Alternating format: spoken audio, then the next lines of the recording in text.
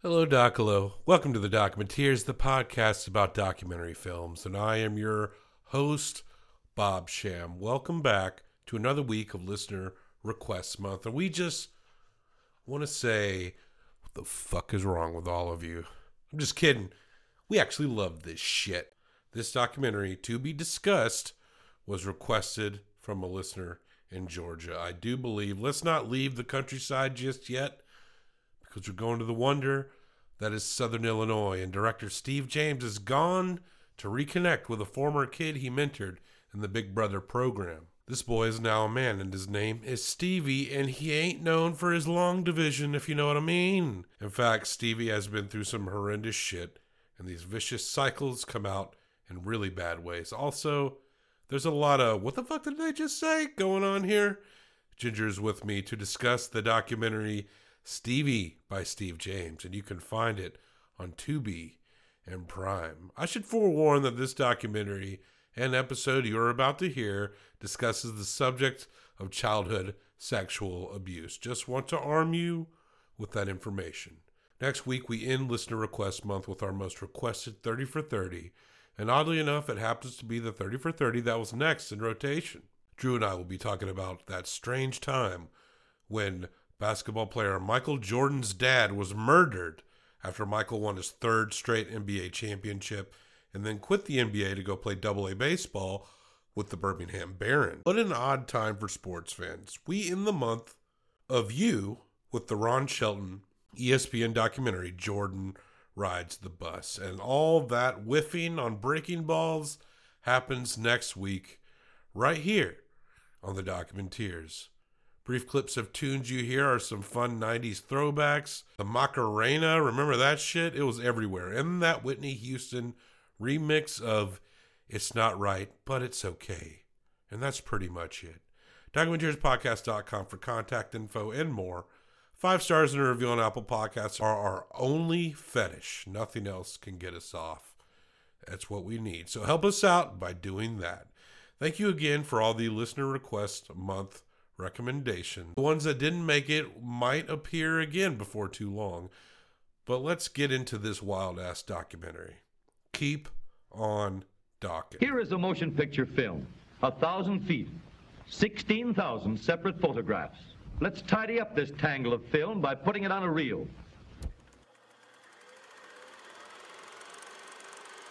Walking down the road with a ratchet in your waist. In 1982, while attending Southern Illinois University, I became an advocate big brother to Stevie Fielding, a troubled 11-year-old boy who lived in Pomona, a nearby rural hamlet. You're just robbing and stabbing and looting and shooting, John, you're too bad.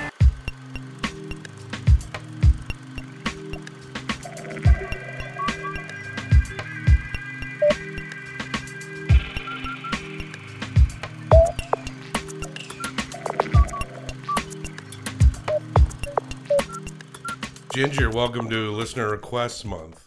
Thanks, Bobby. I'm so happy to be here.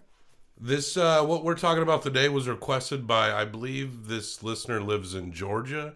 I got them confused with someone who lives in, I think, Seattle or something. All right. That's an easy mistake to make. Sure. Yeah, people do it all the time. Yeah. But yes, this person recommended the film Stevie. And I gave you the choice between this and Jiro Dreams of Sushi. You did. And spoiler alert, they're very different films. Could not be more different. Yeah. But I got William to actually do Jiro. That's what I hear. And I hear it was a lot of fun. I think it worked out. A nice special edition episode. Yeah. Just an old friend of ours. Listen to that if you haven't already. But this is one of those documentaries where I'm like, am I going to clip everything? Dropped a tractor tire on you? Yeah. We came in from brush hogging and we was jacking it up and we got the tire off and it hit my knee and whenever it landed on it, popped. Oh my God. And you could. You really could. Yeah. There's something very intense about this movie. It's called Stevie. It's directed by the director Steve James, who directed Hoop Dreams, one of his bigger docs. And also we did a 30 for 30 called No Crossover, the trial of Allen Iverson. Steve James directed that. Stevie. Think you're big enough, do it, because when you put me down, you better kill me, because if you don't, I'm going to kill you. That's what I told her right there in her own house. by Steve James. And Steve James is not the Stevie that the film is titled after. The subject is named Stevie, and the director is named Steve. Yeah. What's the deal with Stevie? What's his deal? What's your surface look of Stevie? Ooh, to quote you, Bobby, hoo boy. Hoo boy. Stevie is a, one could say, troubled young man. One could say. They could, and they are. He has had quite a difficult upbringing and a difficult young adulthood. And we kind of see a little bit of background of him as a kid and kind of what his life was like growing up. And we really get to kind of see what his life is like in real time, essentially, as like a late 20-something-year-old. What was his youth like? It should be pointed out that Steve James was in the Big Brother program. Yeah. He was assigned to Stevie, and I guess Steve James had a connection with Stevie. Mm-hmm. Stevie's very troubled. What are some of the problems he had as a child? Oh, wow. Well, he bounced around like foster home to foster home, some more loving than others, I would say. He got into a lot of trouble. His mother essentially handed over custody to his grandmother, so his grandmother raised him. Yeah. Or left him there. I don't even think there was any formal paperwork. Yeah, it was kind of like she got back from vacation. It was like, oh, you just keep Stevie. We're just not going to take him. You just hang on to him permanently. Yeah, I got a new boyfriend. We're fine. And Stevie has a sister who he sort of grew up with, and there were some incidents between the two of them, and his whole family structure, which is very tenuous and kind of ever-changing, it seems like. It's just not very healthy. And so he grows up to have problems with the law and to increasing severity, which we get to see some of that in the film. There seems to be some developmental issues as well. And I'm sure a lot of that is caused by his upbringing and what he experienced, and kind of maybe the intensity of what he went through. It could have very well have almost trapped you in an emotional amber. It's hard to stay. I mean, Stevie is such an extreme case, so we'll get into it here, where it's like, that one's gone. You know, it's kind of, you can't blame people in his orbit being like, this dude's he's too done. It's like, what can you do? What could possibly be done? Yeah, and several times you hear people kind of refer to him as a child, a 12-year-old, like a suspended development kind of thing, where almost justification or explanation, rather, of his actions, that he's just not emotionally mature enough to understand what he's doing or to make the connection that what he's doing is wrong or harmful in some way. He has the unbridled confidence of a true sociopathic idiot. I mean, truly. Like, you would have to be... He's very much trying to control all of his scenarios. Yeah. But he's not, like, necessarily an adept person in terms of, like, adapting to his environment. I mean, he's like a redneck, so he does what redneck things do. Yeah. But he's also just, like, hard to handle even by those standards, you know, because usually most people, you have a basic conversation with people. Stevie's just like, when Steve James comes back, Stevie just goes right into stories about how a tractor tire fell on his leg, a story of redneck posturing where he's like, I told this person if you try to kill me, then I'll kill you. Yeah. I love the part where he says, that's where I get my name Snake from. I ain't afraid of him. Never have been, except whenever I was a kid. No one calls him Snake throughout the rest of this film. No, I think they kind of call back to it at the very end, like towards the very end of the film. But yeah, I noticed that too. No one calls him that. And I want to kind of go back and say that we learn that Steve James and Stevie were big brother, little brother, I think in like 85. And then Steve James didn't come back for 10 years. 10 years, right. Yeah, and then again 2 years later. So we kind of see that reunion happen sort of 2 different times. This movie kind of spans a handful of years. At least 4 years, I think. It does, and I found it a little bit confusing to kind of keep up with it, but I think essentially we're just seeing the initial reunion after 10 years of not seeing Stevie. So he's gone from like a 12 to 15-year-old or something to like a mid-20s. This story of magic and wonder occurs in southern Illinois, which isn't that far off from what it looks like where we live. True. Southern Illinois is like, you got Chicago and then you got Illinois. Chicago. Yep. Chicago. Mm-hmm. We actually take a little trip to Chicago in the film at some point. Yeah, we we'll do, get to. which is, Yep. I wonder if that's his first time. It kind of seemed like maybe it was. I mean, Stevie tells of how he was beaten a lot in foster homes. He was sexually abused. Yeah. They go to a restaurant called the Pioneers Cabin Restaurant. Now, we're with Stevie a lot, and we're with a lot of Stevie's family. They all are constantly fighting all the time. Yeah, it's not a healthy family dynamic by any means. But Steve James, I think his documentary is doing something, because when you pop in, like when his mother pops in, it's like, this first time I've seen him in 6 months. Yeah. And it happens to be on camera. You get this all the time. We also meet Steve's fiance, Tanya. Just because he wrecked my car, he drinks, and he does marijuana, that I can find someone else a whole lot better.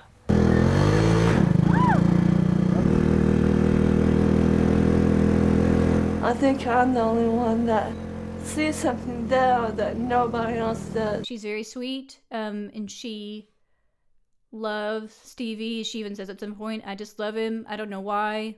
We don't necessarily see them argue that much, but you kind of get the sense that maybe it's not, again, the healthiest of relationships. Right. Yeah. They're close. Steve's probably closer to Tanya emotionally than most other folk, but Tanya still seems a little more mature. Like, she's not incapable of having like a realistic thought or statement to the situation. Right. But she doesn't do anything about it. No, and then you see her mother kind of like, I think we see her mother once, and the mother kind of makes it a little bit clear that she's not happy that Tanya is with Stevie. And Can't blame her. Right. You can't. You really can't. And she obviously does not approve of a lot of the things that Stevie does. Of course, Tanya says it's because he smokes marijuana and I think maybe uses bad language or something, but yeah, I think it goes a little bit deeper than that, honestly. He smokes that weed, gets on that marijuana. He's on that marijuana and whiskey. He gets crazy. Oh, I'm gonna gets on it. This is a clip gold mine. This whole goddamn movie. I don't know what measure of restraint I can really lay down here. Should you practice any restraint? I think not. Stevie married a woman named Judy when he was 19. That happens to be also the name of Steve James's wife. It's true. Yeah. Stevie said he was 19, that she was 34.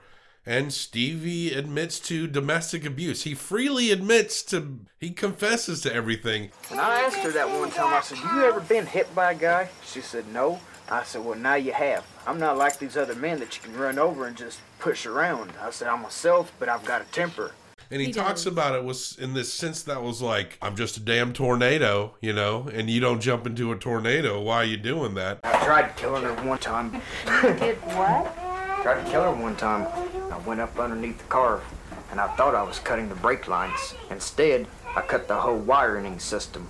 Country boy can survive. Steve James asked him if he's in love. Are you guys in love? Pretty much. So far, so good. We could be dealing with true psychopathy here. Yeah. And a lot of that may just have been developed in him because Stevie has had a hellish life. And you understand in the context of that why Steve James, if you are like a good person who wants to help someone, why you would want to help this person. It's a little bit funny in certain parts, like these weird comical aspects. Well, he says it so casually. Yeah. Attempted murder, but I accidentally cut the headlights off. It's like, okay. Yeah, it's just so absurd, that it's almost comical. I agree. But Stevie assures you that people's changes. People's changes. I never even thought they'd even have kids. I mean, people changes. And then suddenly we get Steve James going, okay, I didn't come back for 2 years. Now I'm back again. So 2 years have passed. And get ready for this, y'all. Stevie has been jailed. and he has been charged with the molestation of an 8-year-old cousin. Also, I should point out, this movie's 2.5 hours long. We're 12 minutes in. I really went on an emotional journey on this film because I got through like a third of it and I hated it. It was depressing. It was triggering. I was just so angry about it all, and like you said, it's like 12 minutes in. I'm like, I feel like, are we almost done with it? No, it's 12 minutes in. I have almost the entire movie to go. But yeah, I mean, a lot gets covered in that first 12 minutes that it's just like, you're like, whoa, okay. Now we're finally getting to like some actual story, even though you felt like you've already been like on a huge journey so far. I thought, based on the trailer, that we were going to get into, like, it seems to posit that she gets crazy, like it's the Wonderful Whites of West Virginia for a minute, and then something fucked up happens. Right. And so you get the vibe that it's going to be like a climactic moment. No, it's just like it just happens. Mm-hmm. And the whole rest of the movie is dealing with this fact. It is. It's like a slow burn, yeah. We start really getting into the rest of his family. Yeah. His granny, who's really like a step-grandmother. I don't even think they're really legally connected, technically. No, she is the mother of Stevie's mom's boyfriend. So like, From so another Stevie's time. stepfather. Yeah. It's his parents. If that makes sense. Hopefully that makes sense. This lady reminds me of my granny. Yeah. Hands down, it is like uncanny. All the way down to making excuses for individuals who, on any other day, are probably threatening to kill them. Yeah. And then be like, but he loves, it's hard to explain this kind of a situation. She says that the mother of this child framed him, or that his mother framed him. Like, some of these accusations don't make sense. Yeah, there's a lot of excuse making happening. His mother's got a lot to answer for, but she seems to become the default for everyone's anger in terms of anything. But we hear that the mother actually visits Stevie regularly and goes to the jail and gives him some commissary money and shit like that. Yeah, and apparently this is like a really, like I think you mentioned before, it's a very new situation where she's coming around. Like she stayed gone so long, and then kind of suddenly she appeared back into his life, from what we can see. The sister is also angry at the mother, even though she got maybe Brenda. more attention, Yeah. but she saw the flaws in her mother, and she maybe didn't get him in the same way. Maybe Stevie got more of the neglect side, and she just got, it was maybe not good if you weren't neglected. Maybe like in some senses, having her around a lot wasn't good either. But we get Stevie's apology letter. I was teaching her about things that happens in life. I touched her at the top, chest, and at the bottom, for Ginny. I'm sorry for what happened. I didn't mean for it to happen like that. I need help and I will get help. I'm sorry for what happened. I made the statement on my own. Stephen Fielding. People deny it. Stevie denies it. He provides an odd excuse. I never once doubt that he did it. Like, right. From this point to any part in the rest of the movie, even though people are denying it and saying people were framed or trying to posit some scenario where it could be misinterpreted. I think eventually we get to people kind of resigning to the fact that he did it and like kind of moving forward, admitting that he did it. I think it takes a while, but I think we eventually do get there. Tanya is still with Stevie, and the parents are like, okay, huh? Here, right? And they're like, no, if they let him out today, he'd be dead-ass drunk tonight. If he gets out of jail without going to prison, will you be there for him? Would you let him in?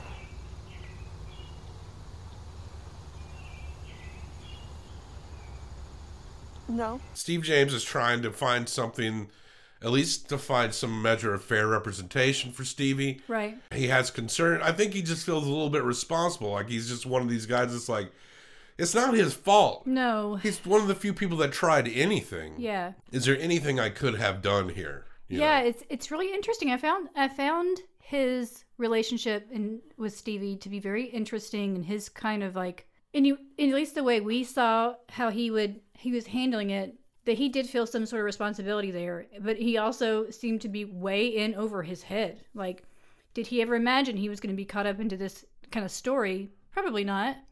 But yet now he's having to kind of like step in the middle of like this legal representation, and on down the road he gets kind of like involved in various odd and potentially dangerous situations Yeah. on behalf of Stevie. So and he even admits sometimes, he does have some guilt there that he maybe in a way abandoned Stevie, or that could be the interpretation of him like leaving his life for a while or whatever. So yeah, I understand why he feels that way. Steve James, I feel like it's just his presence shows an alternative to the environments that Stevie saw. And that can be important in any other way, just to show someone that, like, I'm sorry about what you go through, but at the same time, it just could foster more resentment because you never had anything like that. But Stevie is talking to Steve James on the phone, and he's like, I'm out of here, $100 cash, and I'm gone. He's now asking Steve James for money. Yeah. And I think Steve James kind of contributes to his prison commissary to get some sodas and shit. Yeah. But it's not normally a thing that he just hands Stevie money. No. And of course, his wife, who actually counsels. She counsels sex offenders. Yeah. Yeah. So she actually is very well versed in dealing with these kind of things. Yeah. And she's like, no, don't give him $100. Apparently, Brenda or Granny put up the bell. Don't really know. It's not that clear. No one seems to confess to that. Now, Steve James talks to his grandmother and is like, why? It's amazing how Steve James is letting everyone know what he thinks about every situation here. Yeah. It's actually very important. Yeah. And like he's kind of he's someone who cares, but he's not like in the middle of it. He's just kind of in the orbit, and he just comes in and he's like, hey, you know why I didn't do this? And she says something along, this is like some shit my grandmother would say. I said, well, Stephen, I said, he's got a family. I said, he's got 3 kids, and he's got a home to keep up and all. And I said, he can't afford to do it. But, that wasn't the reason. Judy and I discussed it. And you know what Judy does for a living? Do you know what she does? Mm-mm. She's a counselor.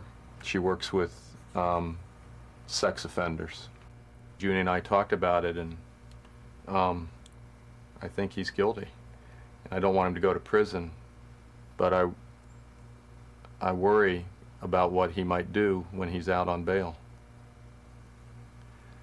And he blames his mom for this.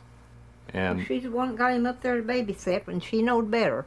That part was really interesting to me because she says the thing about, oh, you couldn't afford it, and trying to kind of like, I don't know, maybe she feels like she's letting him off the hook or something. Yeah. And as soon as he says, I think he did it, she looks away. Like, you can just kind of tell, like, she's struggling with herself in that situation. Like, I think she probably feels like he did it, but she's doing everything she can to deny it. I've often wondered this in regards to my grandmother and her relationship with other relatives, is this level of denial a way to assuage a level of guilt? Yeah. Like maybe you feel like, because admitting that all this is, she's making excuses for him. And granted, most people ain't making excuses for him. Right. But she's the one doing it. Yeah. And he probably does love her more than anything. But like, is this deflection just a way to let herself off the hook the best she can? Yeah. It feels like that, because the minute she admits it, then she has to admit a whole bunch of other things. Yeah.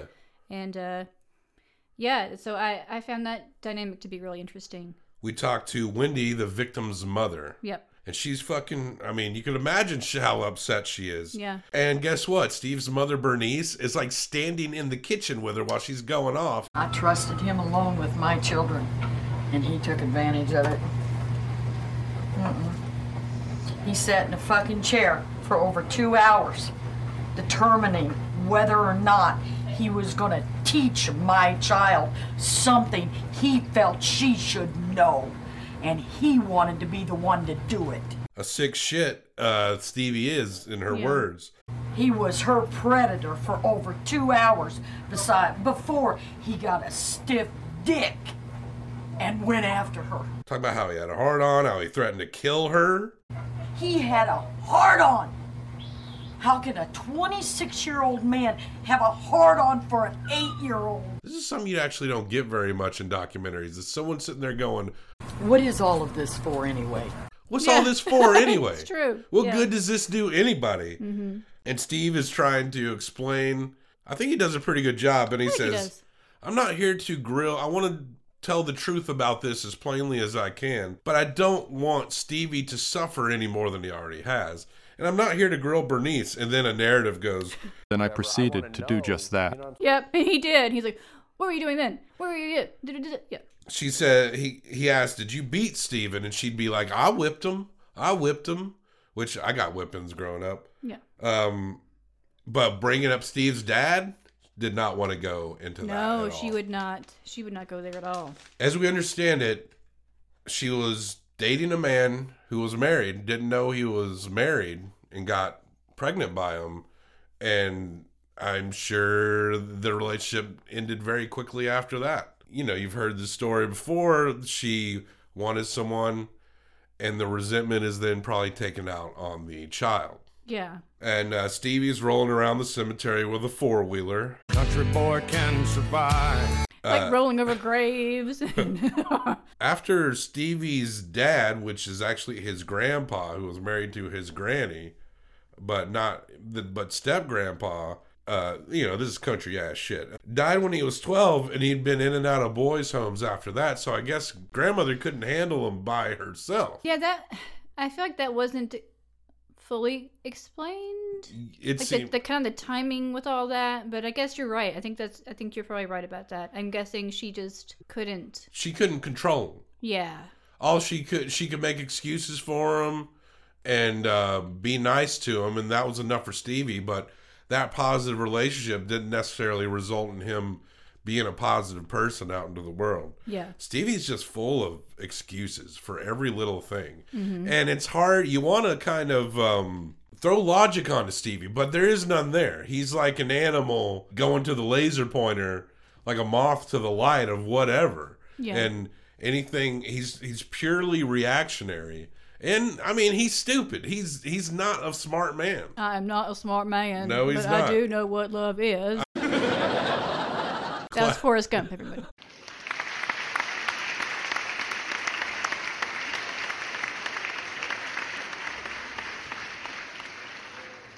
At least Forrest was raised right.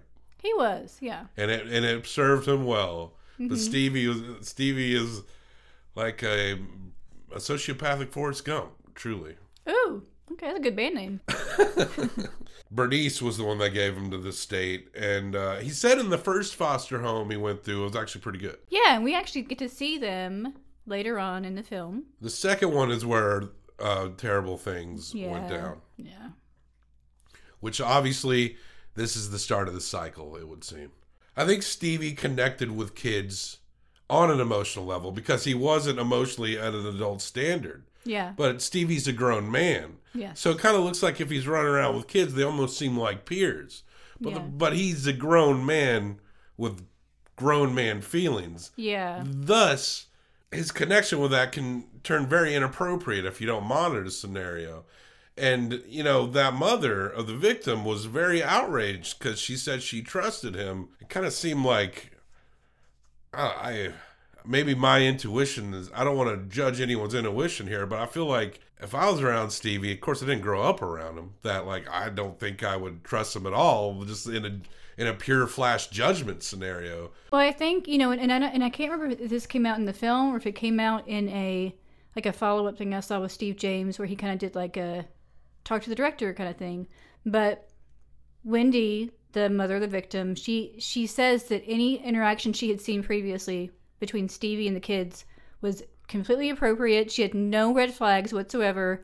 Their time was relatively limited. They did not live necessarily close together. Sure. So they just didn't have a whole lot of contact, but she just didn't have any other reason to think that anything would happen. And she didn't know until later that Stevie had some history with his own sister. Yeah. And some abuse that happened there as well. And had she known that, she wouldn't have made the choice to, let Stevie babysit. So I mean, I think it's safe to say that she's in no way responsible for her child being abused. Yeah. She didn't have all the facts, unfortunately. Yeah, that's true. Yeah. Brenda, his sister, who had those incidents, but they're still connected. She gets a Social Security check, I guess, somehow. Yes. She's the beneficiary, yeah. Yeah, and so... Or the payee, like however right. So it, that's how Stevie gets access to what little money he can. Yeah. She talked about a time where Stevie threatened her to hurt her animals if she didn't give him $45 for weed. Man, it's too bad. Obviously, weed doesn't work to calm him down. Otherwise, you would just ply him with endless amounts of weed. But Stevie confesses... We have our differences. I was going to knock her in the head one day out here beside the garage because she called me retarded. I was going to knock her in the head with a claw hammer. This family is interesting because they do kind of make a lot of excuses about a lot of things. They deflect a lot, especially to the mother. And the mother, she's not full of good excuses herself. No. But it's like, it'll be like this. Like if you bring up something like, did so-and-so happen? And they'll be like, well, he and she down here did all this down here. But if you go... But did that happen? Then they're like, yeah? Country folks can survive. Right. And because they kind of all seemingly think the same way, they're like, their environment sort of like, everybody's kind of all the same, you know, where maybe they're getting like the same feedback about certain behaviors as being, it's like normalized, I guess is what I'm trying to say. So that, of course, I mean, they're treating it like these things aren't a big deal because that's just how it's always been. It's just normal behavior. So Stevie, he goes to meet with his lawyer.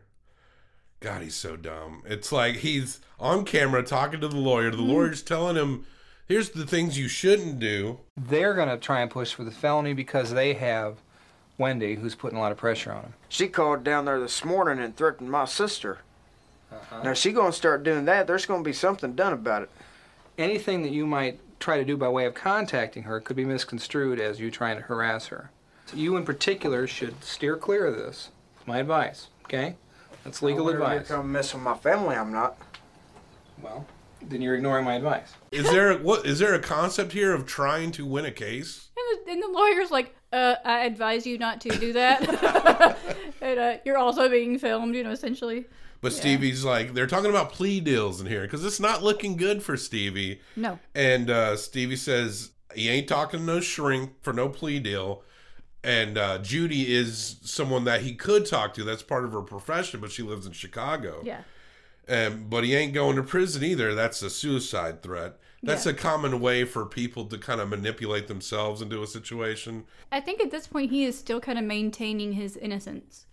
Like I say, I think at some point he stops doing that because it's just, you know, the case is just, the evidence and everything is just against him, essentially. So he essentially has to eventually admit his guilt. But at this point, he is saying, I didn't do it. I'm not going to jail for something I didn't do. And he's really digging his heels in about that. If he didn't do it, he would have surely, armed with what he feels like would be the truth, would just be adamant and desperate to get this off of him. He doesn't seem to give two shits about anything, to his own detriment. We meet a Tom Hicks. He's Stevie's friend. There's two people that know what happened, and I'm not one of them. And that's pretty simple, isn't it? He goes on this trip where, in terms of what he knows or doesn't know about Stevie's scene, Tom's kind of trying to seem kind of clever, maybe, or deep. There's nothing down here. Yep. There's not a damn thing down here. I've worked about 4 weeks, about a month this year. That's not very good. It takes more than that to get by. It doesn't matter. Maybe in his own way he is deep, like country deep. I kind of felt that way, yeah. And holler deep. His own brand of holler deep. Tanya confronts Stevie about that weed. He's crazy when he's on that weed and whiskey. I'd blame more the whiskey, personally. He probably shouldn't be chugging whiskey. They have a belated 26th birthday for Stevie. Oh, God. Bernice comes over. That's the first time she's seen Stevie in months. They present him with some cologne like you get at the Walgreens. Oh, so my notes here say, most depressing birthday party ever, awkward, make it stop. It says, son, on your birthday, go for it. And I knew he would. It says, make today the best birthday ever. Happy birthday, Mom and Bobby. And then up here I put, Stephen, please remember I'll always love you. Hope you have a happy birthday and many more. Love, Mom. Because it really was. It was just like, everybody's just like, here's your birthday present, throw it. when Brenda like says like little things, like Stevie says things like "Up yours, bitch." Fuck you, up yours, bitch. Like he just so passively insulting when Brenda is questioning. And of course, who knows more about Stevie's like fucking life full of fuck ups than Brenda? Brenda she wants to have a baby, and she has a condition that makes it hard for her to conceive. Yeah, endometriosis. And this is a part of Brenda's resentment with her own mother, because she saw her mother as having the opportunity to be the mother and squandering it. Throwing it away, yeah. And Brenda would be the best mother, and she can't even have a baby. Heartbreaking, you know. I really felt for her. She's going to all these doctor appointments and really trying to figure it out. Yeah, it's painful.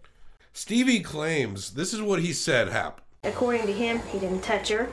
He said he picked her up and put her on the bed and spanked her because he'd let both of them take a bath together, and they got into a fight and splashed a bunch of water out on the floor. If that sentence is true alone, inappropriate. It's not your kid. Why are you spanking other people's kids? Absolutely. Though that's kind of a weird thing, like in the country life that I can account for, where it's like you'll get in trouble for something and a relative can assign someone like an uncle or a cousin to come and exact the punishment. There is some frame of thought where maybe people wouldn't think too much about this, because we don't see Wendy being like, well, if that's true, why are you touching my child like that? We never hear her say that. It doesn't mean she didn't think that. We just didn't hear her say that. Right. But yeah, that was what he said was going on. Then I guess Wendy walked in on them or something like that. But that's what a weird excuse by a very not smart excuse. No, and is an excuse. Is he intentionally trying to cover up something? Is that how he actually interpreted the situation himself? I mean, that's kind of the question that comes up, I feel like, over and over again in this film, was he aware of his actions? And I mean, I say yes, he was aware of his actions, and there is no excuse for what he did. Stevie wants control, but he's not very good at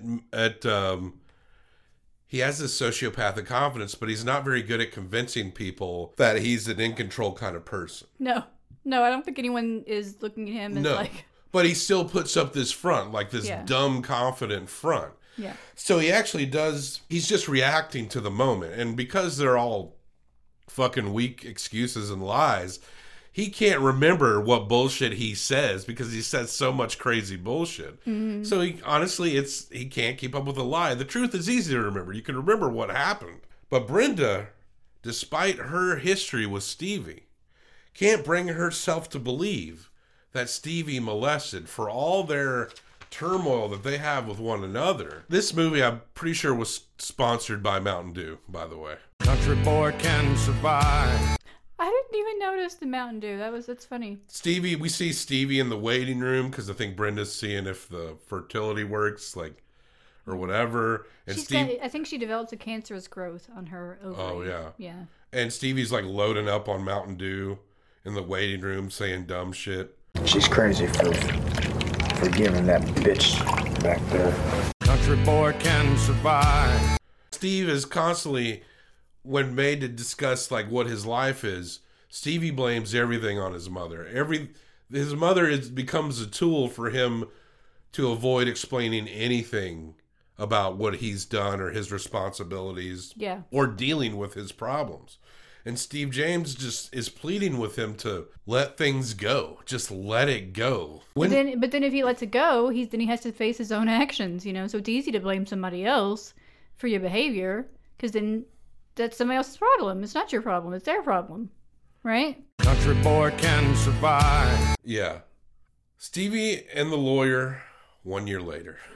I forget who he's talking about, but he makes this statement. He says...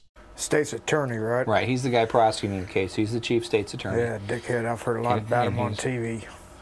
Yeah, he gets on TV on occasion. Yeah, he does. All right. Mine needs to shoot him. Well, I keep that to myself, though. Yeah, wouldn't say that with the camera running. I might need to shoot him, but I'll keep that thought to myself. And again, the lawyer's like, I I advise you not to shoot someone or say that you're going to shoot someone. On camera? This is on camera? Yeah.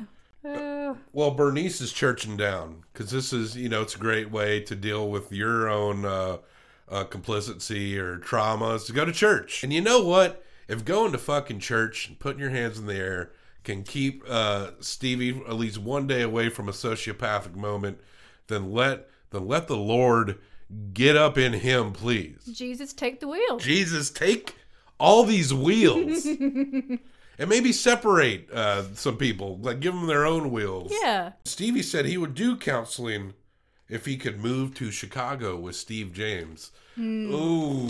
Yeah. They have 3 kids, by the way. Yeah, they do. And I'm sorry, no time alone with the kids. No, ever. And they even say that at some point that, that Stevie's not allowed to really be around them at all. Stevie talks about how he used to have a temper. Yeah. But now he just hits the wall. Because that's normal. That's normal and fine, and yeah. Stevie did tell, I think Bernice says that Stevie told Bernice that he loved her. I think that's not something they say to each other very much. But guess what, y'all? Brenda is pregnant. Yay! And there's a scene where they do the Macarena. When I dance, they call me Macarena, and the boys they think it's very plain. They all want me, can't have me, so they all come and dance beside me. Move with me, jive with me, and if you're good, I'll take you home with me.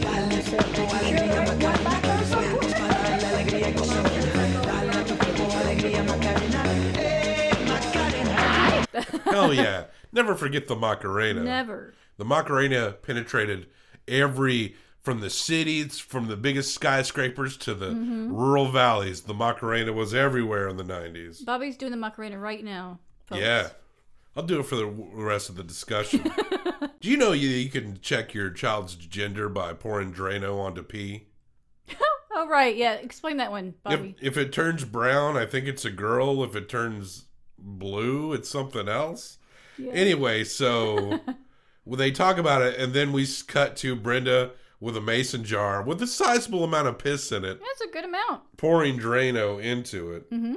And what color did it turn? I don't even know. I think it turned brown. I guess so. Yeah. Stevie goes to church with his mother. Tanya's moved. She seems to be super into this. Then Stevie goes to Chicago. This is a really interesting part of this film, I thought. I was hoping he'd meet like a Belushi or something. Is that what you were hoping for? Yeah, like John Belushi would show. Not John, Jim. Jim Belushi would show up. Yeah. And maybe they'd do a bluesy jam together. That didn't happen, though. Spoiler alert. Yeah, unfortunately. They're staying with a lady named Patricia Downing, who has some condition of her own. She seems bedridden. Mm-hmm. She gets pushed around in a wheelchair. It looks like some kind of like I'm not an expert in this, I could be wrong, like a muscular dystrophy. Yeah, that's what I was thinking too, maybe. Yeah. And I don't know if it's more than that, like perhaps, I don't know. But Patricia is laying down the wisdom bomb. Let me tell you something about that racist shit you're saying. Stevie, you never know when you might need them. If you had a choice, who could give you CPR? What if it could be a black person? What if there was nobody else around? Would you rather live or die? Tell me. Yes, Queen. I loved her. She was so on point. I thought she was just great. Stevie talks about how that if he has a kid with Tanya, in front of Tanya and her friend Patricia, how he will keep the kids from Tanya's parents. Mm-hmm. This is narcissistic, sociopathic control. Oh, yeah. Please don't have kids, Stevie. Tanya and Patricia discuss the charges that Stevie is facing. Yeah. And Patricia is like, let me tell you something about what happened with me and my stepbrother. I literally thought I was gonna die. It took me 8 years to put my stepfather behind bars. Yes. Do you know what it feels like to be sexually abused? No. It's something that I have to deal with for the rest of my life. the rest of my life. Even though he's in prison, I still have nightmares. And also this scene, we learn, I don't remember us hearing about this until then, that there is actual physical evidence against Stevie. Yeah. Where they found his hair. Yes. And, you know, the friend keeps asking Tanya, was it his? And she's kind of like, I don't know. And then finally Tanya's like, yes, it was his. Yeah, that's what I'm talking about. Yeah. The deflect. Mm-hmm. Yeah. That maybe it's just an environment of just denying all the bad things that are going on around you, making it normal, that like it becomes impossible to actually face the truth. So it was really good to see that moment where she's kind of clicks for her. And then we see that Stevie's actually kind of standing in the room, like listening to the conversation, just standing there listening, which I thought was very interesting. Not threatening to stab anyone or anything. Just listening, which made me really wonder if he... I just really think that he has more of an awareness than what we see. He knows right from wrong. He does know, exactly. And all the denial and everything else is just a ruse. Like he, you know, whether he feels remorse for it or not, we don't necessarily see that. No. But he is aware. He is very aware. Yes.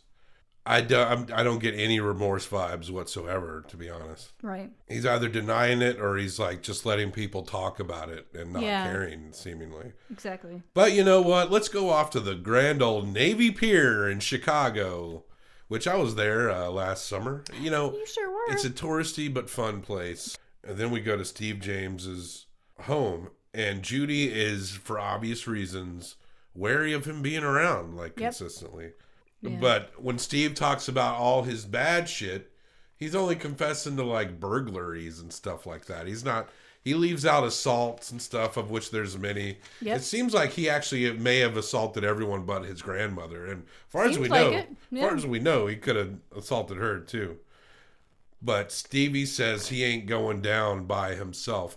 I want to reiterate again that it's actually very common for a narcissistic sociopath to threaten suicide. Yeah. Especially when they don't really have anything, to manipulate their people around them into like dragging them along just one more step.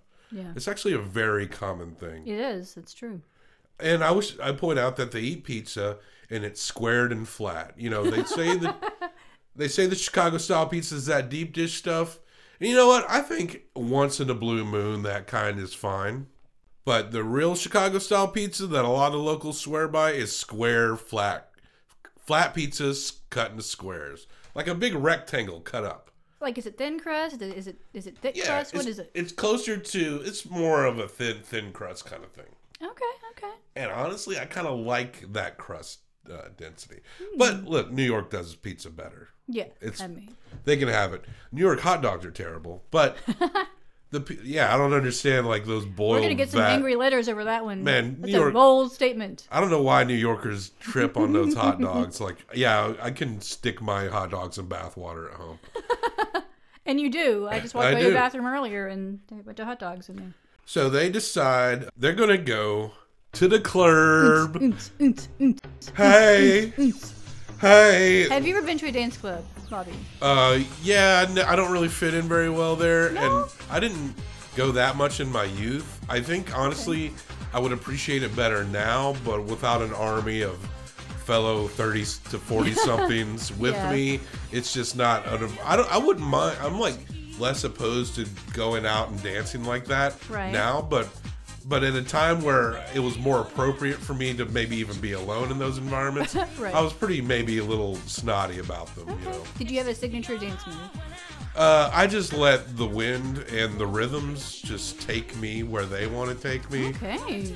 It usually becomes akin to interpretive art when I get out on the dance floor. Just art with a capital A. It's not right, but it's okay. Wedding receptions, I'm guaranteed to dance at a wedding reception. I can see that. Well, Steve James found out that Stevie was charging him for the beers and the. I thought that the film like convinced the club to let him drink for free. No, maybe I missed that. Oh God. No.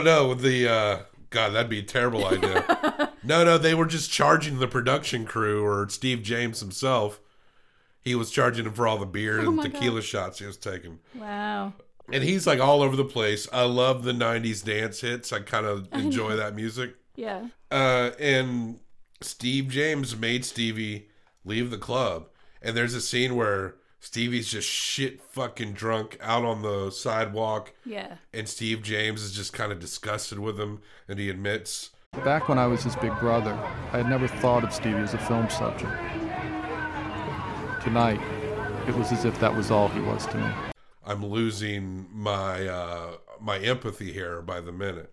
Well, any sort of like tenuous connection he may have felt with Stevie, like when you got like a drunk person on your hands, like there's no like connecting with that person or like having any sort of like deep conversation or anything. So I could see how like it was just like barely know this guy, you know, and here he is like drunk on the floor and won't get up. And I mean, drunk people are always annoying when you're not drunk.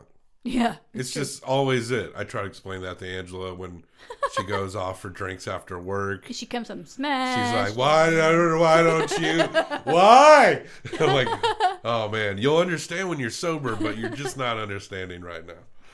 Oh, Angela, we love you. Brenda's husband, I should point out, is drinking Surge. Remember Surge? Country boy can survive. I do. You have all like the beverage and food like hot takes. They were in this rocking. Film. They My were gosh. rocking Big Slams. Remember Big Slams? No. It was like a liter of like Mountain Dew or Pepsi. Okay.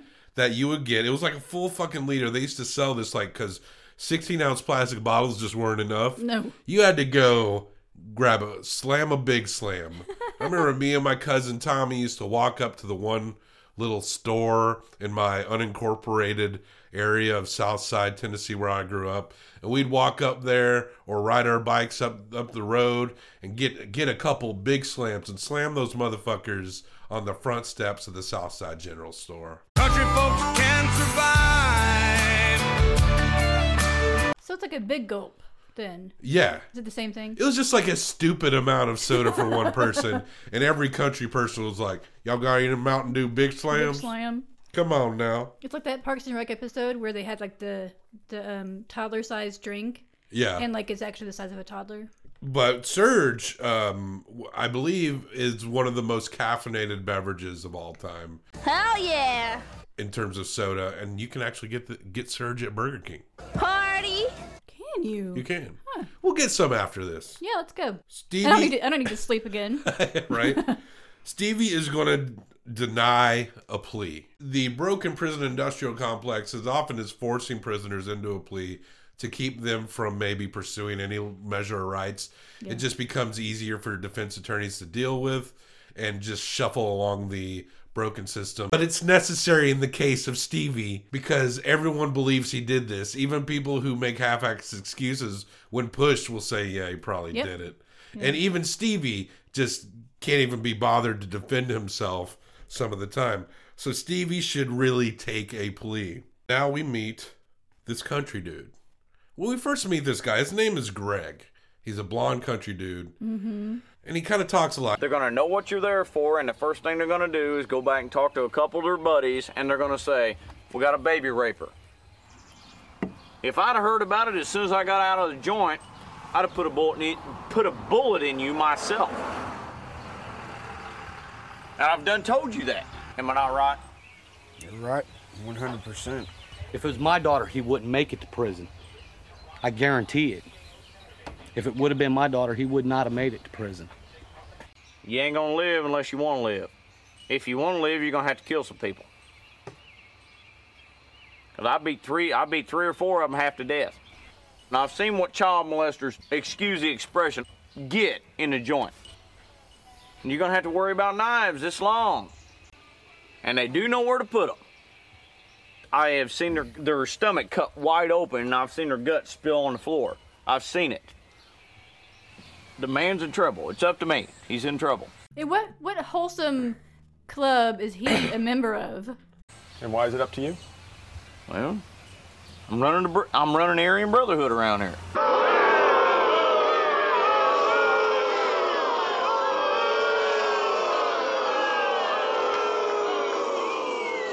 I would shoot this motherfucker in the head, and the only reason I haven't is because he points to Steve James that you have asked me not to do that. And then Steve James is like, well, how are you going to help him? How can you help him? I run the Aryan Brotherhood. Boo. Boo. Nazi alert.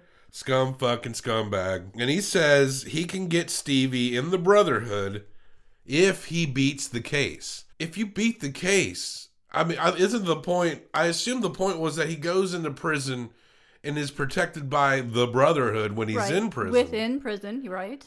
But if he beats the case, obviously... He wouldn't go to prison, right? Greg doesn't make any fucking sense. He's No. just a guy that babbles a lot and thinks he's smarter than he really is. But he's just a stupid fucking Nazi. So you're saying if he goes to jail, you'll kill him? But if he gets found not guilty, even though you obviously believe he did this, and Stevie is sitting there like a whipped fucking dog. Just kind of listening. Yeah. And this is, suddenly Stevie's not some countrified badass anymore. He's like, oh, yeah, I guess you would kill me. I guess you should kill me. Ooh. Because his friend is, this guy, Greg, you said his name was, he's talking about all the terrible things that would likely happen to Stevie in prison once the other inmates learn about why he's there. This babble-mouth racist moron has this reactionary idiot to his heel. Yeah. And you can see how these organizations grow by appealing to reactionary idiots. Because at first this guy's like saying like, oh, I'd kill you if you did that to my kid, asking the director. And then he's like, oh, I'll lead the Aryan Brotherhood. And it's like, fuck you. Okay. Yeah. But Stevie gets baptized on a Sunday night. He's churching it. Hallelujah. There's some testimony, Lord. I'd like to say thanks, Darren. Thank you. Appreciate it, man. He got me to come here. He told me it couldn't hurt me. Yes, sir. So,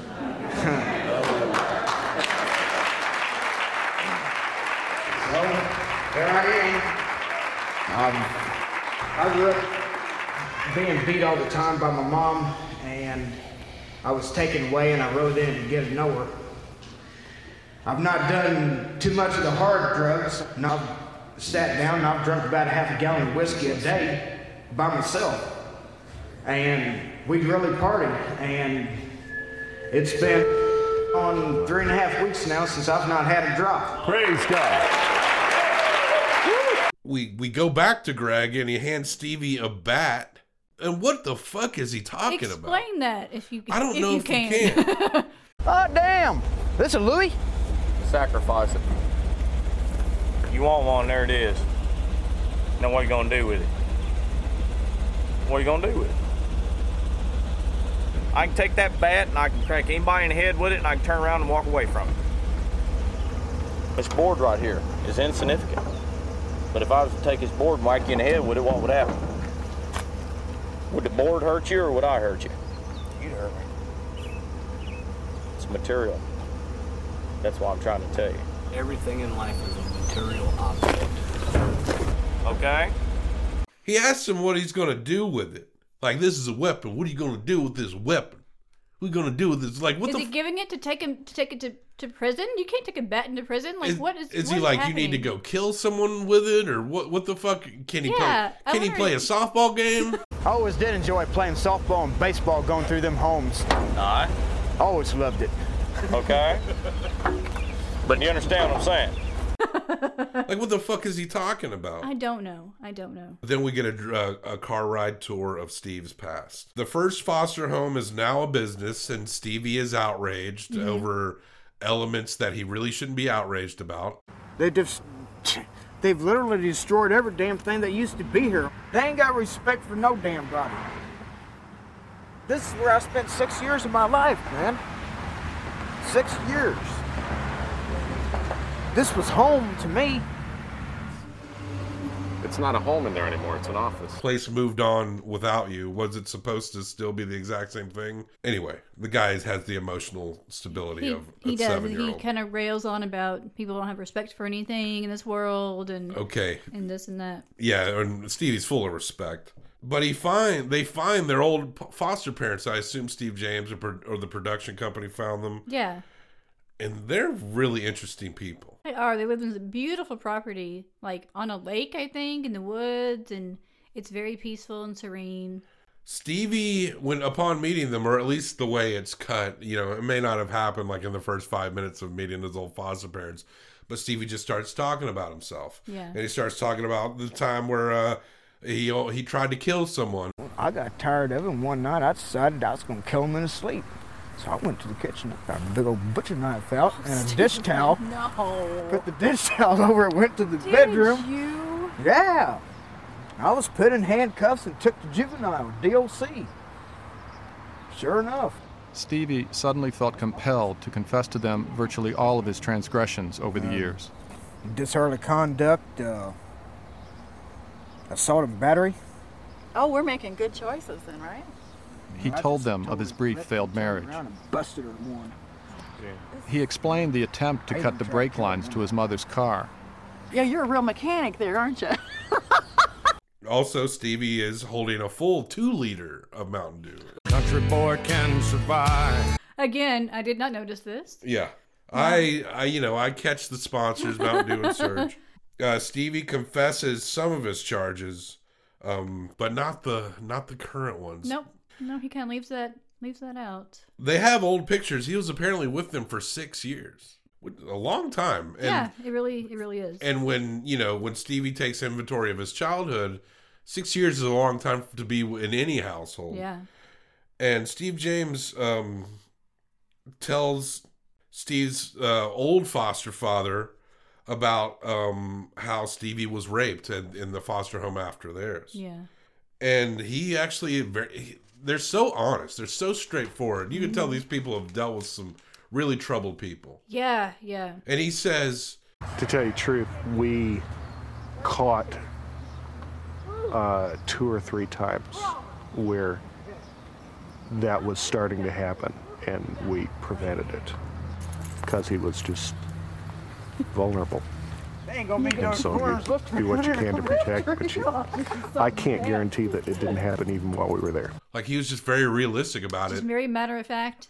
Yeah, and you're right. I mean, you can imagine all the things that they've had to experience and go through, and just do the best they could and provide as loving and nurturing a home as they could. And, and obviously they made a very big impression on Stevie, and it seems like they did provide that kind of home to him. But, wow. I mean, I can't even imagine. That is just incredible work.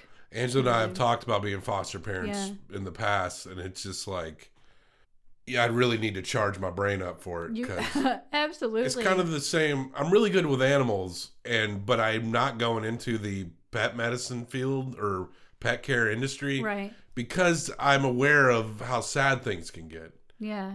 There are certain things in my life I think I would be good at, and I'm just like, I just don't want to be that depressed. Yeah. And I imagine being a foster parent or working with animals can get very depressing. In fact, I've heard that it literally is quite heavy. Yeah, gosh. I mean, I would imagine that there's a lot of burnout associated with those kind of professions too, where it's very rewarding, where you can be the best that do the best you can do, but after a while, I'd imagine it just really kind of wears on your spirit. Yeah, like what can you do, Yeah.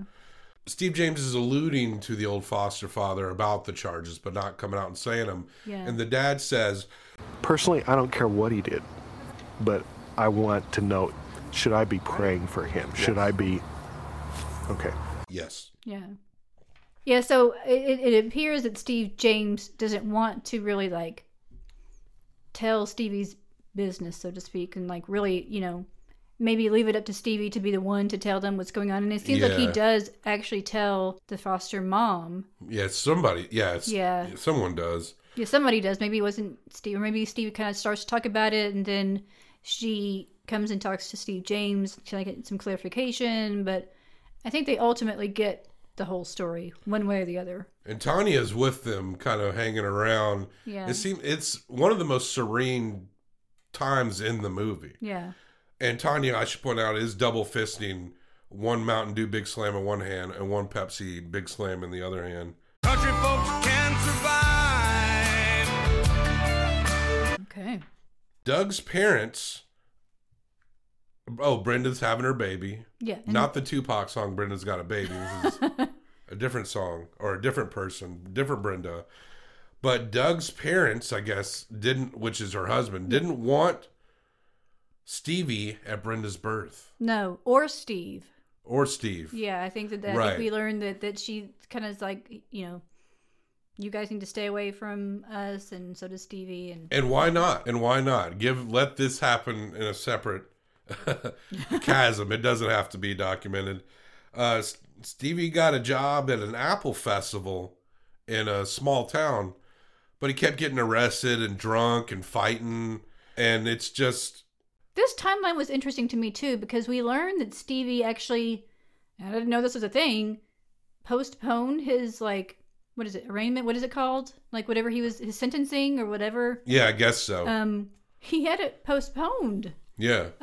Which, like I said, I did not know that you could do that, but he had it postponed so he could be present for the birthday for the baby. Yeah. And then, you know, he obviously didn't get to be there for that. But so in that time, he got this job, right? Yeah, in a nearby town, Murfreesboro. Not like our Murfreesboro in Tennessee. But Murphy's. Right. Murphys borough.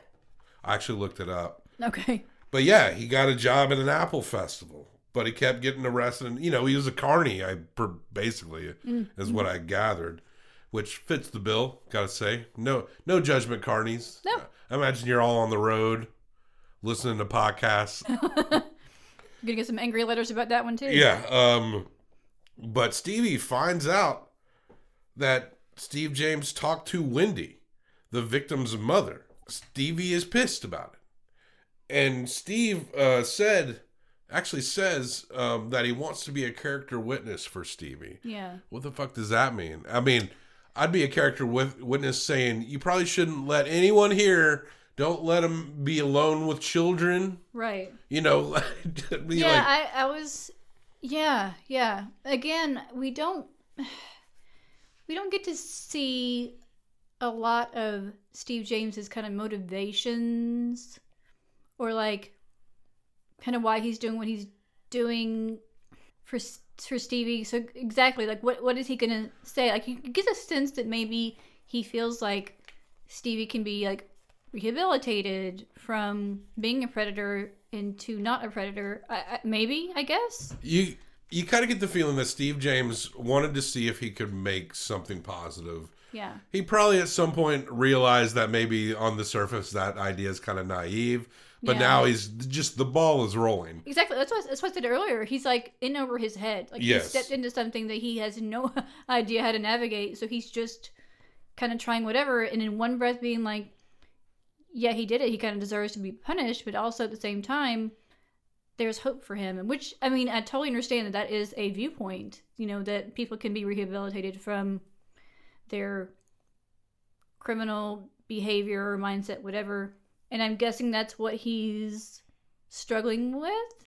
Well, Brenda has her baby, and Steve goes over to the house, and he holds the baby. It is a sweet moment where he's holding the baby, and he's like, "Hey, got your new face here, don't you? Huh? Got your new face here, don't you?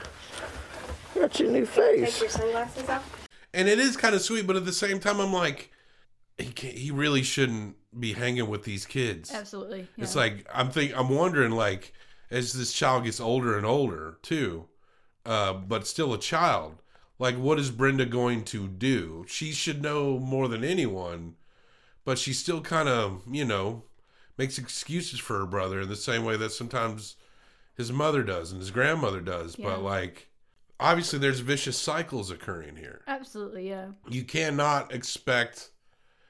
It'd just be stupid to expect something inappropriate to not happen if you don't closely monitor the situation.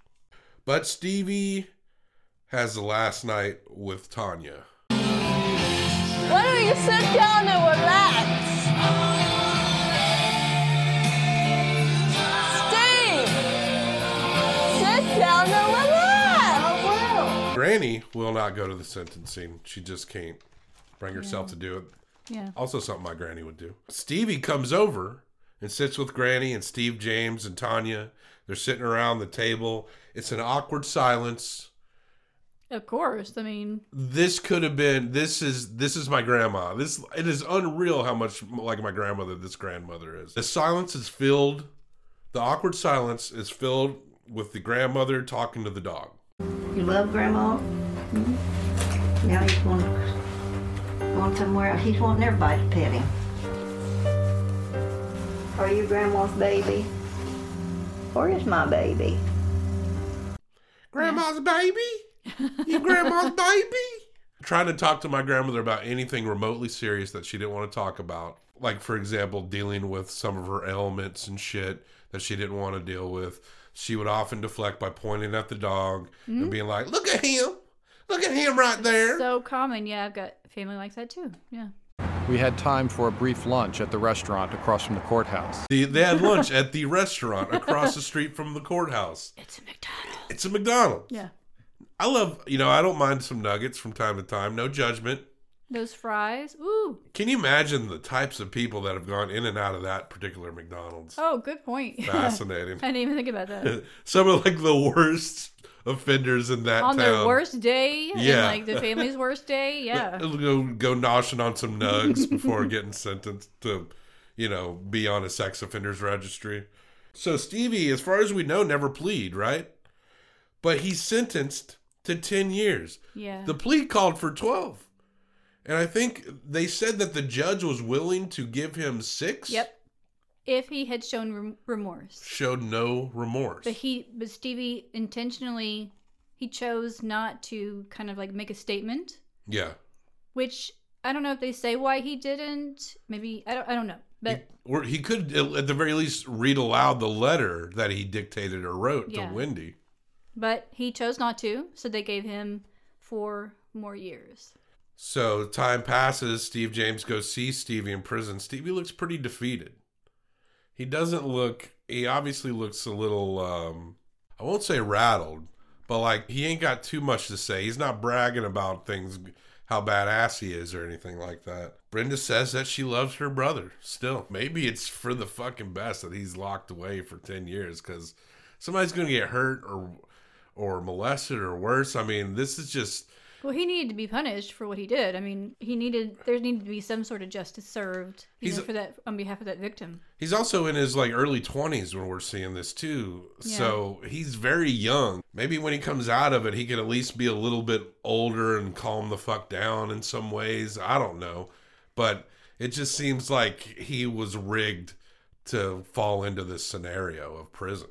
Yeah, and I think I read after the fact, so he was released October 29th of 2009. And then I read somewhere, which I don't know how accurate this was, but saying that he was rearrested shortly after because he tried to move to Tennessee, but because he's a sex offender, he has to report where he's going to authorities, and he didn't do it, so that he was rearrested. But that's all the information I have. Well, I mean, that sounds right. Yeah, it does. Steve James talks to Tanya. I just don't want to lose him. I don't know what it is about Stevie that I love, but I just love him. I don't know what it is. I still, to this day, don't know what it is. And I think no one knows what it is, Tanya. I think you're kind of lonely. Yeah. I think Tanya doesn't have a lot of options out there with what she's dealing with on her personal levels. And the affection of anyone, even if it's fleeting and negative, might be something that, she connects very quickly to. Tanya does kind of lend a little positivity kind of to the whole experience. She's talking about she's asked about the filming, and she's like, I think this is the best thing that came out of it. Having a film that was supposed to be, like, I guess, between Stevie and you, something good came out of it. It's not really trying to shoehorn some like, oh, buck up, sunny side up. It doesn't have that vibe. No. It's like trying to like find something. If the lesson can't be learned by the guy you want to know the lessons, then maybe the lessons can be learned by everyone observing the guy who won't learn the lesson. Yeah. But Stevie is constantly segregated from general population. Right. So in a lot of his time, he is isolated. It seemed like this movie was made around the mid-90s, I believe, or mid to late 90s. Yeah, it was released in 2003, but obviously it was being filmed and kind of put together. I think it's like up to the end of the 90s where Yeah. where it goes. And so yeah, that sounds about right, getting out in 2009. Yeah. But he wasn't going to get out early because he keeps making stupid fucking decisions. Yeah, he was up for parole, I think, in 2007, I think I read, but he obviously didn't make that. Stevie says he's been writing poetry, and a cellie has gotten him into Shakespeare. Yeah. Believe it or not. Interesting. And that's pretty much that flick. Yeah. Stevie by Steve James. Mm-hmm. Lots of Steves. All the Steves. Goddamn Steves. Oh, let's wrap this up. Let's do it. Ginger, we don't rate documentaries. Listener requested documentaries like this. In stars, we rate it in Werner Herzog's. Mm-hmm, mm-hmm. I'm going to give this 1 through 5 Herzogs. You're going to have 1 through 5 Herzogs. Combined for best out of 10 Herzogs. Ginger, your thoughts on Stevie by Oh, man, I got to go first. Steve James. Yeah. Woo! Yeah, so I really went on a journey watching this film. You know, I sometimes hated it, and it was uncomfortable, and it was triggering, but also extremely compelling. I actually, you know, once I kind of got through the first third or so of it, it really became very compelling and just really fascinating, and gave me a lot to think about, people's motivations, and I think it's really interesting, you know, the fact that Steve James chose to make this and how it kind of ended up playing out, I don't think he expected it to play out the way it did. So all that was very compelling to watch. And I think it was pretty well done. You know, I think we talked about before not being a huge fan of the director being so heavily participating in the film. I didn't mind that because he was obviously a huge part of the situation. So all that said, I think I will give it a 4. Wow, 4. I think so. I might change my mind after I hear your... Well, you're welcome to at any time. This kind of reminded me, last week's film that we discussed, Brother's Keeper, I said, felt like what a documentary should feel like when you first think of a good documentary and how it's portrayed. I think Stevie has that same quality. Now, Steve James has some high documentary credibility. Hoop Dreams was a very well-regarded documentary. And it's balanced so well. There's no, I mean, you can judge as much as you want as a viewer, but from the director's side, you don't get the vibe that it's like, look at these corn-fed morons, you know? It's not like that. And it's very sympathetic to what a lot of people have to go through, even when you're maddened by the contradictions and the denials of these people in their worlds. And for me, it really fucking did hit home in a way that that most other documentaries have not. There was patterns here that look so familiar, unfortunately, in some ways. Yeah. And I don't know if you could make a movie like this better than this. And Steve James's presence and how he's observing it and how he wants to help it, there you kind of respect him trying, but you realize real quick that, yes, like you said, he's just in over his fucking head. And he was probably in over his head when he was a big brother to little Stevie too, but he kept trying. And thank goodness that anyone's there to try. I won't put anyone down for that. But damn, I don't know someone like Stevie. Maybe the tiredness of age will calm Stevie down, but no, he did these crimes, and he's got to do these times. Yep. And it's true because it rhymes. I'm going to give this, you know what? I got to go 5. Okay. Listener request month. These are some high-end documentaries. I think in the context of what this world is and how it's portrayed and the balance of director and subject, I think Steve James came at it as best as you could, considering what he dealt with. Let me ask you this, and I'd be interested to know if the listeners have an opinion on this, but I think there was some opinion out there that maybe Steve James exploited Stevie and his family a bit for the documentary. Like maybe telling them that this was going to be kind of like a reunion of sorts, and then it ended up getting really heavily into all these other things. I the jury is still out with me on how I feel about that, but I'm curious to know what you think and what other people might think. You know, I mean, we talk about how Steve started one way and probably like was just in too deep. I think he did have genuine. He wanted to help where he could help if he could help. Yeah, I don't think, and he's a director. He's a documentary director. This is what he does. So thinking about someone like Stevie or going back, I think maybe at the beginning of this, the idea of it maybe is slightly exploitive, like the conceptually going in, but it wasn't. I could tell you, being from environments that these people are also from, that this seemed incredibly real as far as how people were. Yeah. Nothing seemed rigged. Everyone seemed honest. Even when you wanted Stevie to kind of pull back a little bit, he fucking would not. He confessed to like half a dozen attempted murders, like in this alone, trying to like impress people from like old foster parents and like lawyers on camera for his case. Anyone who would listen, really. Yeah. All it takes is a camera, and people like Stevie will kind of exploit themselves. And as far as like any money that was, I heard that actually there was a pretty decent box office of this for a documentary. Okay. That made over $1 million.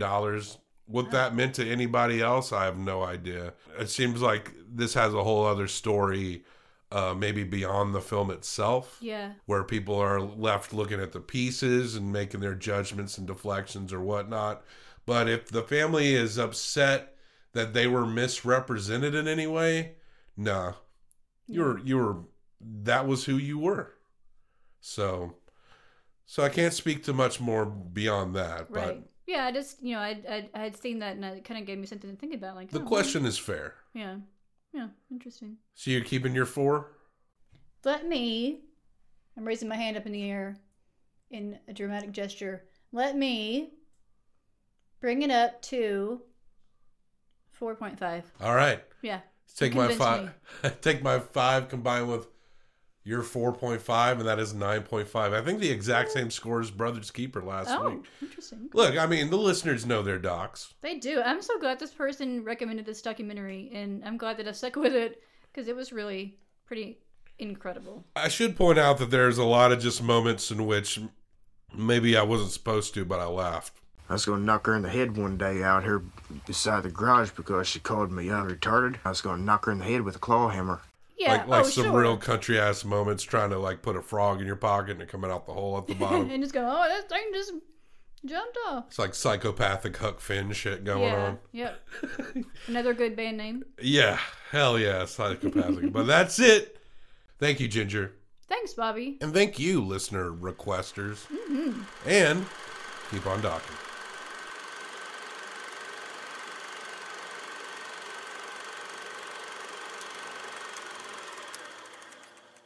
I got so many notes here. I think I took like 12, at least a dozen pages of notes. I'm not going to say I'm going to be lonely for the rest of my life. Good.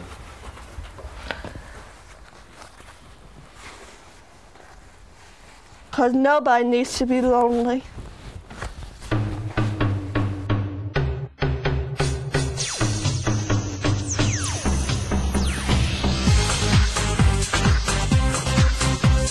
She said, if you ever do that again, she said, I'm going to knock your teeth down your throat.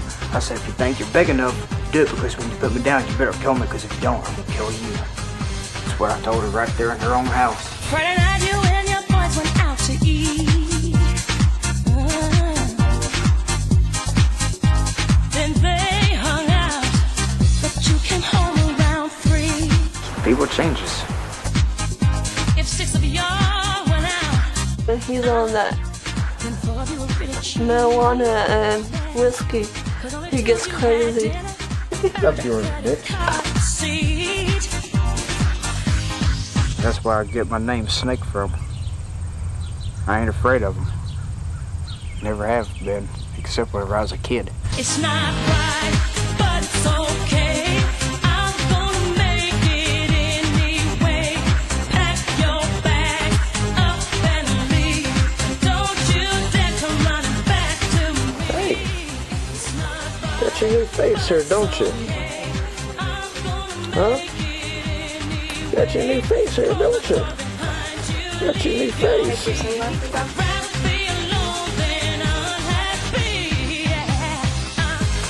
I asked her that one time, I said, you ever been hit by a guy? She said, no.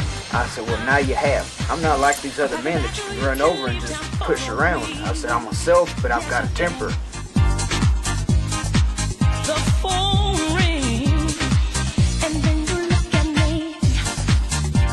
He had a hard-on. Said it was one of your friends down on 54th Street. Just, you know, some things you just don't say.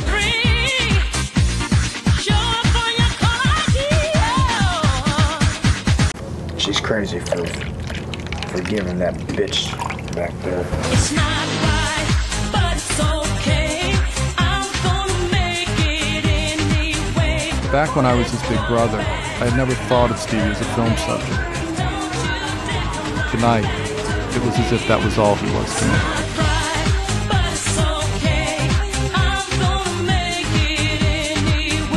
We have our differences. I was going to knock her in the head one day out here beside the garage because she called me young retarded. I was going to knock her in the head with a claw hammer.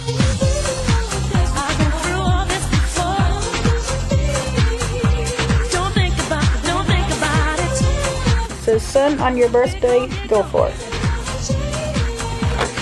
And I knew he would. Says, make today the best birthday ever. Happy birthday, Mom and Bobby. And then up here I put Stephen. Please remember, I'll always love you. Hope you have a happy birthday and many more. Love, Mom.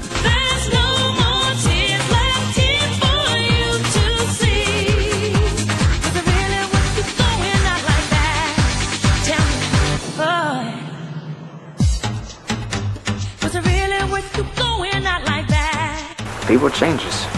See, I'm moving on, and I refuse to turn back. Yeah. See, all of this time, I thought I had somebody down for winning. It turns out. State's attorney, right? Right, he's the guy prosecuting the case. He's the chief state's attorney. Yeah, dickhead. I've heard a lot about him on TV. Yeah, he gets on TV on occasion. Yeah, he does. All right. Mine needs to shoot him. Well, I keep that to myself. You were making a fool of me.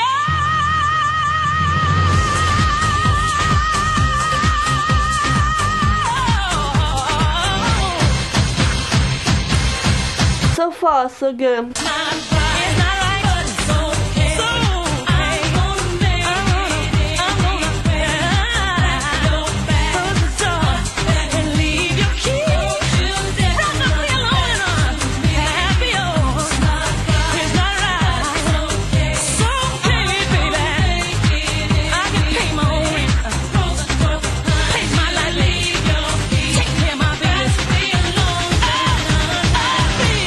I always did enjoy playing softball and baseball going through them homes. Aye. Always loved it. When I dance, they call me Macarena, and the boys, they think it's very plain.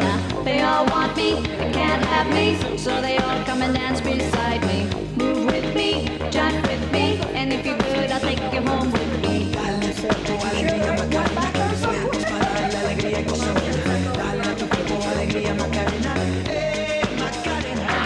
Now don't you worry about my boyfriend, the boy whose name is Nicarino. I don't want him. What is all of this for anyway?